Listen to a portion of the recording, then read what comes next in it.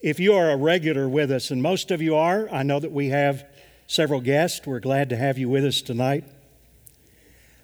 You will know that we always try our best, I always try my best, during liturgical seasons, to stay with what we are preaching through at that particular time. We normally try to take a book, preach through it, and so when we come to a season like this, I don't try to force it, but I do try to see if there is anything in there, knowing that all of the Scripture points to Jesus ultimately.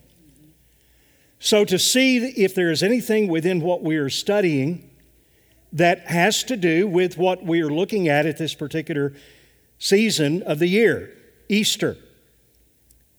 And, you know, through the years, I have never, ever been disappointed.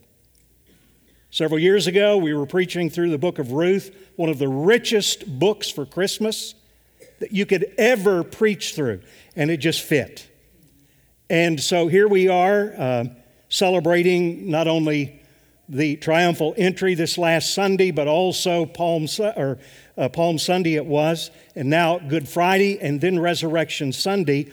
And we're still in Nehemiah chapter 3, the story of the gates, as we've been walking through Ezra, Esther, Nehemiah. And now for several weeks in chapter 3, the story of Nehemiah rebuilding the walls and the gates around the holy city, Jerusalem. Now, you're going to have a lot of visuals tonight because I see this fitting together from what we talked about last Sunday and into tonight with the Eastern Gate. And if you will remember with me, I didn't do the handouts tonight. I know most of you can't see that, but I just want you to see what we've been doing. Up at the top, in the northeast corner of Old Jerusalem, where Nehemiah was rebuilding the gates, we started with the sheep gate. We came around the fish gate, the old gate, the valley gate, the dung gate. We did that all in 1 week. Then we came back last week to turn the corner, go to the fountain gate, the water gate, the horse gate, and end up talking about the east gate for the triumphal entry. Now, I want to pull this in so that you can see it a little bit better. Tonight, we're going to be finishing what we started about the East Gate. And then, the Lord willing, this coming Lord's Day, Easter Sunday, Resurrection Sunday morning, we're going to finish with the inspection gate. Truly one of the best. I've had more enjoyment preparing this sermon for Easter Sunday than I've had in a long time. So I'm looking forward to it. I'm looking forward to tonight. Now, here's the main point, okay? I know most of you pretty well. So I know you fit into this former category. But if there's anyone who is in the latter category that I'm going to mention, I want to make sure tonight that I am appealing to you to get into that former category. There are only 2 places to be on this map. There are only 2 places to be in your life. You need to be in the place where the presence of God is. In His presence, and that's symbolically, that's the temple, His divine presence. The nations were outside. We'll see Sunday they will come under condemnation. The main point that I've been trying to make, I hope strongly, is that you want to be definitely in the presence of God. You want to be in the circle, not out of the circle. Now, last Sunday we began looking at the Eastern Gate. It was the one that Jesus, as the Messiah and as the King, made His triumphal entry through that Eastern Gate into the holy city and into the temple. I hate to even say it, but I need to. This was not accident. This was not coincidence. This was nothing less than the fulfillment, get this, of prophecy that happened 500 years before, around the time of Nehemiah. And these things are marvelous. There are a lot of people who just don't believe that the fulfilling of prophecy takes place in Scripture, and it does. And it's so beautiful when it does. Let me just go back and remind you, what was the prophecy that signaled, that pointed to a time 500 years later when someone would come through the eastern gate? Then he led me to the gate facing east. Now remember, this is Ezekiel around the time of the building of the walls and the gates. And behold, the glory of the God of Israel. I wonder who that could be, the glory of the God of Israel. We'll see a psalm that speaks of that very specifically. The glory of the God of Israel was coming from the east. Now, for those of you who've never been to the Holy Lands, you don't really have a picture for this. We're going to give you a picture so that you can visualize this. All of this is so important. The glory of the Lord, I wonder who that was, entered the temple by the gate that was facing east. I wonder which gate that was. Nehemiah's gate, the eastern gate. Oh, but it gets better. Look at this very specific prophecy. We saw this last Sunday, but I want to bring it back to your memories. Rejoice greatly, O daughter of Zion. How much more specifically could you get than this? Shout aloud, O daughter of Jerusalem. Behold, your King is coming to you. I wonder who that could be. Righteous and having salvation is he, humble and mounted on a donkey, on a colt, the foal of a donkey. Now let me ask you a question. Could any other man have fit this bill? Let me ask it this way. Could any other man have sat on that donkey? Wait a minute.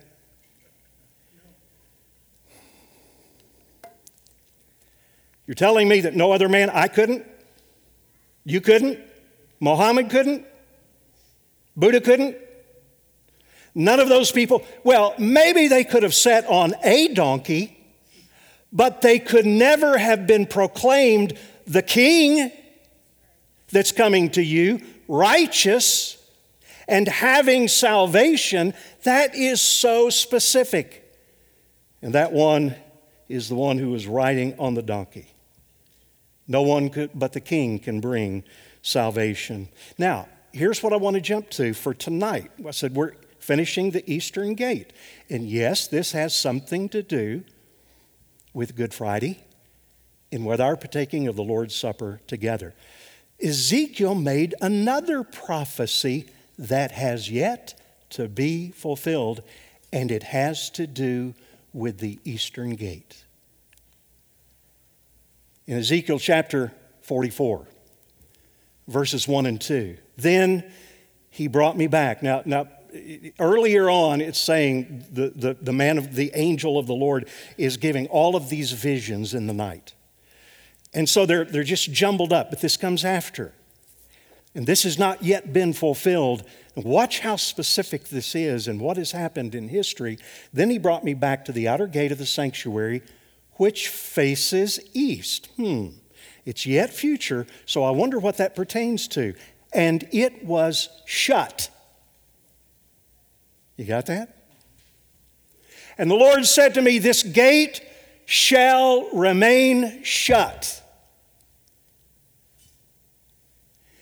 It shall not be opened, and no one shall enter by it. For the Lord, the God of Israel, has entered by it. I wonder who that might be. Therefore, it shall remain shut until someone comes to walk through it. Only the prince may sit in it to eat bread before the Lord. He shall enter by the way of the vestibule of the gate and shall go out by the same way. Let me give you a little bit of history, and then we're going to walk through Passion Week. Most of you know what happened in 70 A.D. Titus and the Roman legions came according to the prophecy of Jesus, and he said in the temple area, not one stone would remain on another. It was horrible. He was, at least in part, the abomination of desolation. He came and he destroyed Jerusalem. All the gates were burned. Not necessarily the stones removed off of top of each other, but they were burned. They were destroyed. The wall was torn down and it was destroyed. 70 AD. And for the next 700 years or so, it remained like that. And along about the 6th or 7th century AD, after Nehemiah came along and had rebuilt the walls, they had been destroyed. The 6th or 7th century AD, they were rebuilt, the gates were rebuilt by the Byzantines. And then a guy came along by the name of Suleiman the Magnificent. He was an Ottoman ruler, and in 1544, the dating of this is incredibly precise, he shut the Eastern Gate. Now, you read the history, and you'll find that mainstream secular history doesn't say a lot about it. It'll mention it. But there are credible legends that Suleiman had heard of. You know that Muslims, they do read sometimes the Old Testament, but he was familiar with the prophecies of the Messiah coming back through the Eastern Gate. So, to prevent that, he walled the Eastern Gate with 16 feet of concrete, of mortar. I know what you're thinking. 16 feet of concrete is going to keep the Messiah out? Well, not only that, he also did something very, very interesting. He also put right outside of the gate a Muslim cemetery, because he had it on good authority that no Jewish holy man would ever walk across a Muslim cemetery. Let me just show you a little bit of that. I know for some of you sitting in the back, you'll be wishing that you were front row Baptist right now. Hey, by the way, if you want this PowerPoint, let me know. I'll send it to you. I think this is absolutely fascinating. You know what this is? Guess. It's the East Gate. The East Gate, built by the Byzantines, 6th, 7th century AD, and you see the two porticos, the two openings right there. Now, do you see right below it, those of you who are closer, you can see a black fence around there. That's there for a reason. And then you can see the Arab, the Muslim cemetery right outside of that.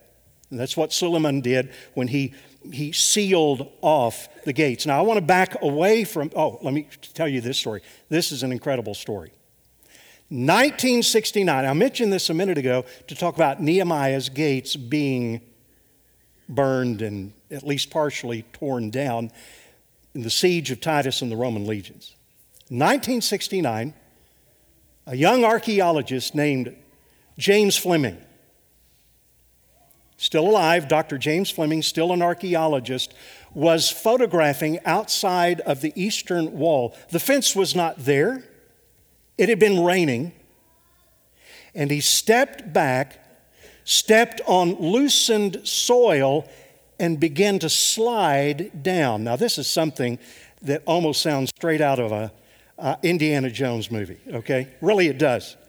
He slid down about 12 or 15 feet, landed, realized that he was intact, he was okay, and through the light that was coming through the hole that had been made, he saw himself knee-deep in human bones.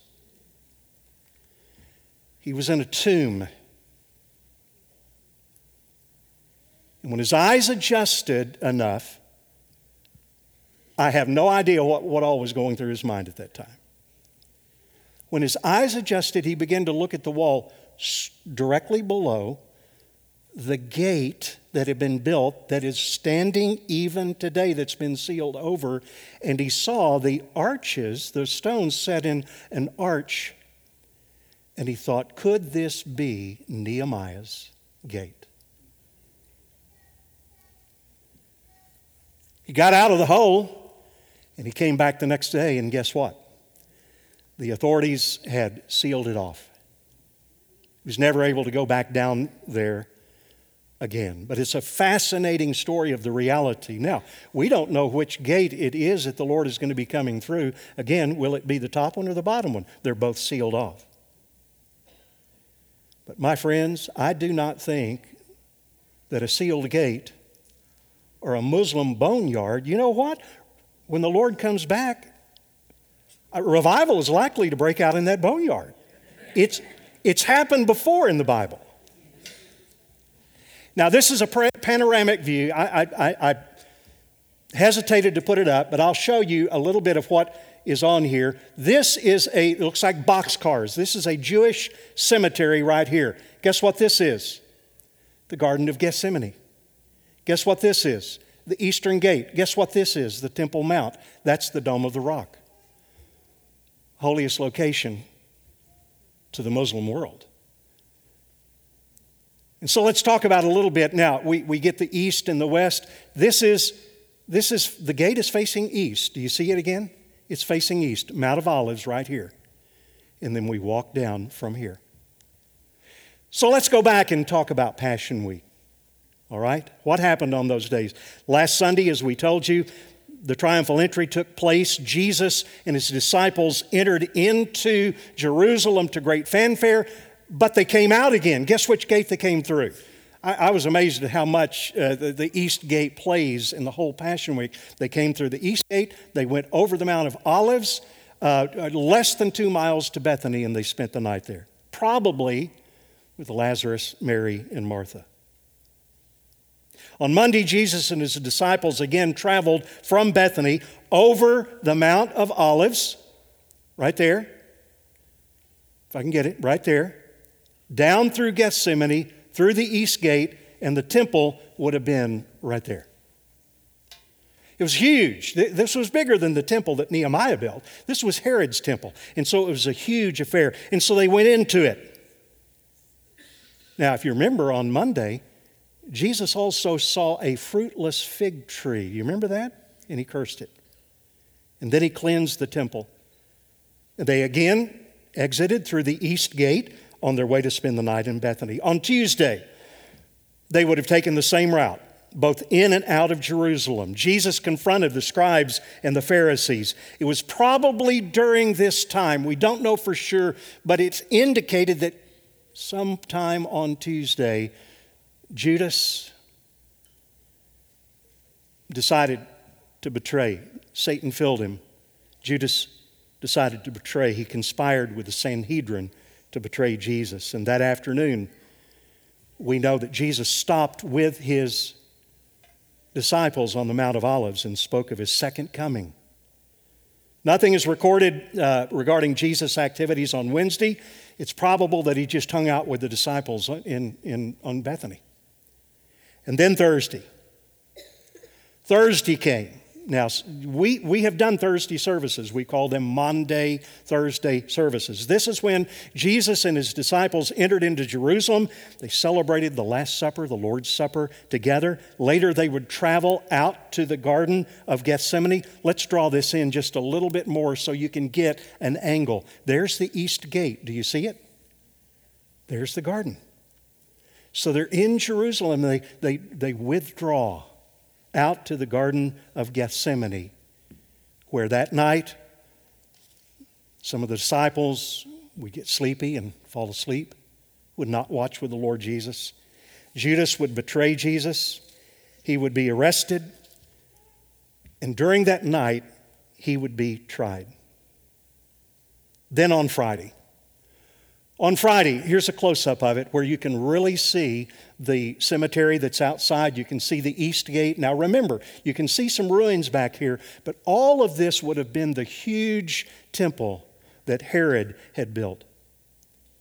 On Friday, a lot happened. Very early at the beginning of the day, Judas felt deep remorse. Instead of repenting, he went out and hanged himself. Jesus' trial took place somewhere between 9 and noon. And he would not pass through the eastern gate again. But he would be led out to Golgotha, carrying his cross through the sheep gate. Now, I'm going to show you this because there is a debate about this, but this is what I believe, and there are two basic places that in Christendom are held to be the place of Golgotha. Right outside the old gate, and there from the temple is a thing called the Via Dolorosa. Have you heard of that? The Way of Sorrows, and that is held to primarily, it's the traditional. It's held to primarily by Catholics and Orthodox. And they believe Golgotha happened right outside the old gate. It's well within the city now, but it was outside the gates then, so it has some validity. But when you start putting some things together, the psalmist said that he could hear what people were saying from the gate, and also the proximity of where he was in carrying his cross. Simon of Cyrene being employed to help him. He was crucified at noon, and I believe that it is valid that he went out the sheep gate. That's where we started. The sheep gate. The place where the Passover lamb would come to be sacrificed. And Jesus carried his cross. Golgotha was right outside the sheep gate. Now let me show you a picture of the sheep gate. It's called the Lion's Gate. It's still there. The Lion's Gate today. That is the Church of the Holy Sepulchre. Again, that is held by Christians from throughout the world as being the place of Golgotha. This is Golgotha to them. Now, if you go back, you're not going to see much of a hill. There are just some things that, in my mind, militate against it. I'm okay with it. I've seen it. You have to dip down to go inside, but you'll see the rocks on either side in the place where they call Golgotha, where Jesus was crucified. In the late 1800s, a man was visiting, an archaeologist, was visiting Horatio and Anna Spafford. Spafford. Does that ring a bell to anybody? It is well with my soul. They were missionaries there. And he began to look and he began to see that over here was a hill right outside of the sheep gate. Now, I know it's been 2,000 years and there's all kinds of debate about that, but it strangely resembled a man's skull. Where was Jesus crucified? The place of the skull. And lo and behold, there was a tomb just around the corner, which we believe, and this is called, by the way, Gordon's Calvary. We believe that that is the most accurate place where he was crucified, just outside the sheep gate. Again, why? Because it was through this gate that the sheep came to be the sacrifice for the Passover, and through which Jesus would go, the Lamb of God who takes away the sins of the world. It's interesting that if you go back to the map, those standing right outside of this gate, those standing on Golgotha could look inside the temple and see, when Jesus died, the veil being torn in two from top to bottom. Now, here's the key. Here's the key. The key is not the place. The key is the person. And it was Jesus Christ who made that way so that we could get into God's presence. I mentioned a psalm a minute ago. It's one of my favorite psalms, and for years, even though it was one of my favorites, I struggled deeply with it. And here's why. Maybe you've struggled with it. Because it was always presented to me as this is about me. Who shall ascend to the hill of the Lord? Don't we want to be in His presence? That's the point. So who wants to go into the hill of the Lord? Who shall stand in His holy place? Well, let me give you the requirements. And I always said, okay, this is what I've got to do. He who has clean hands and a pure heart. Not on my best day do I have clean hands and a totally pure heart. who does not lift up his soul to what is false and does not swear deceitfully. And all of a sudden we begin to see that if that psalm is about us, then we are in big trouble, because we will never ascend the holy hill of the Lord. We will never stand in his holy place.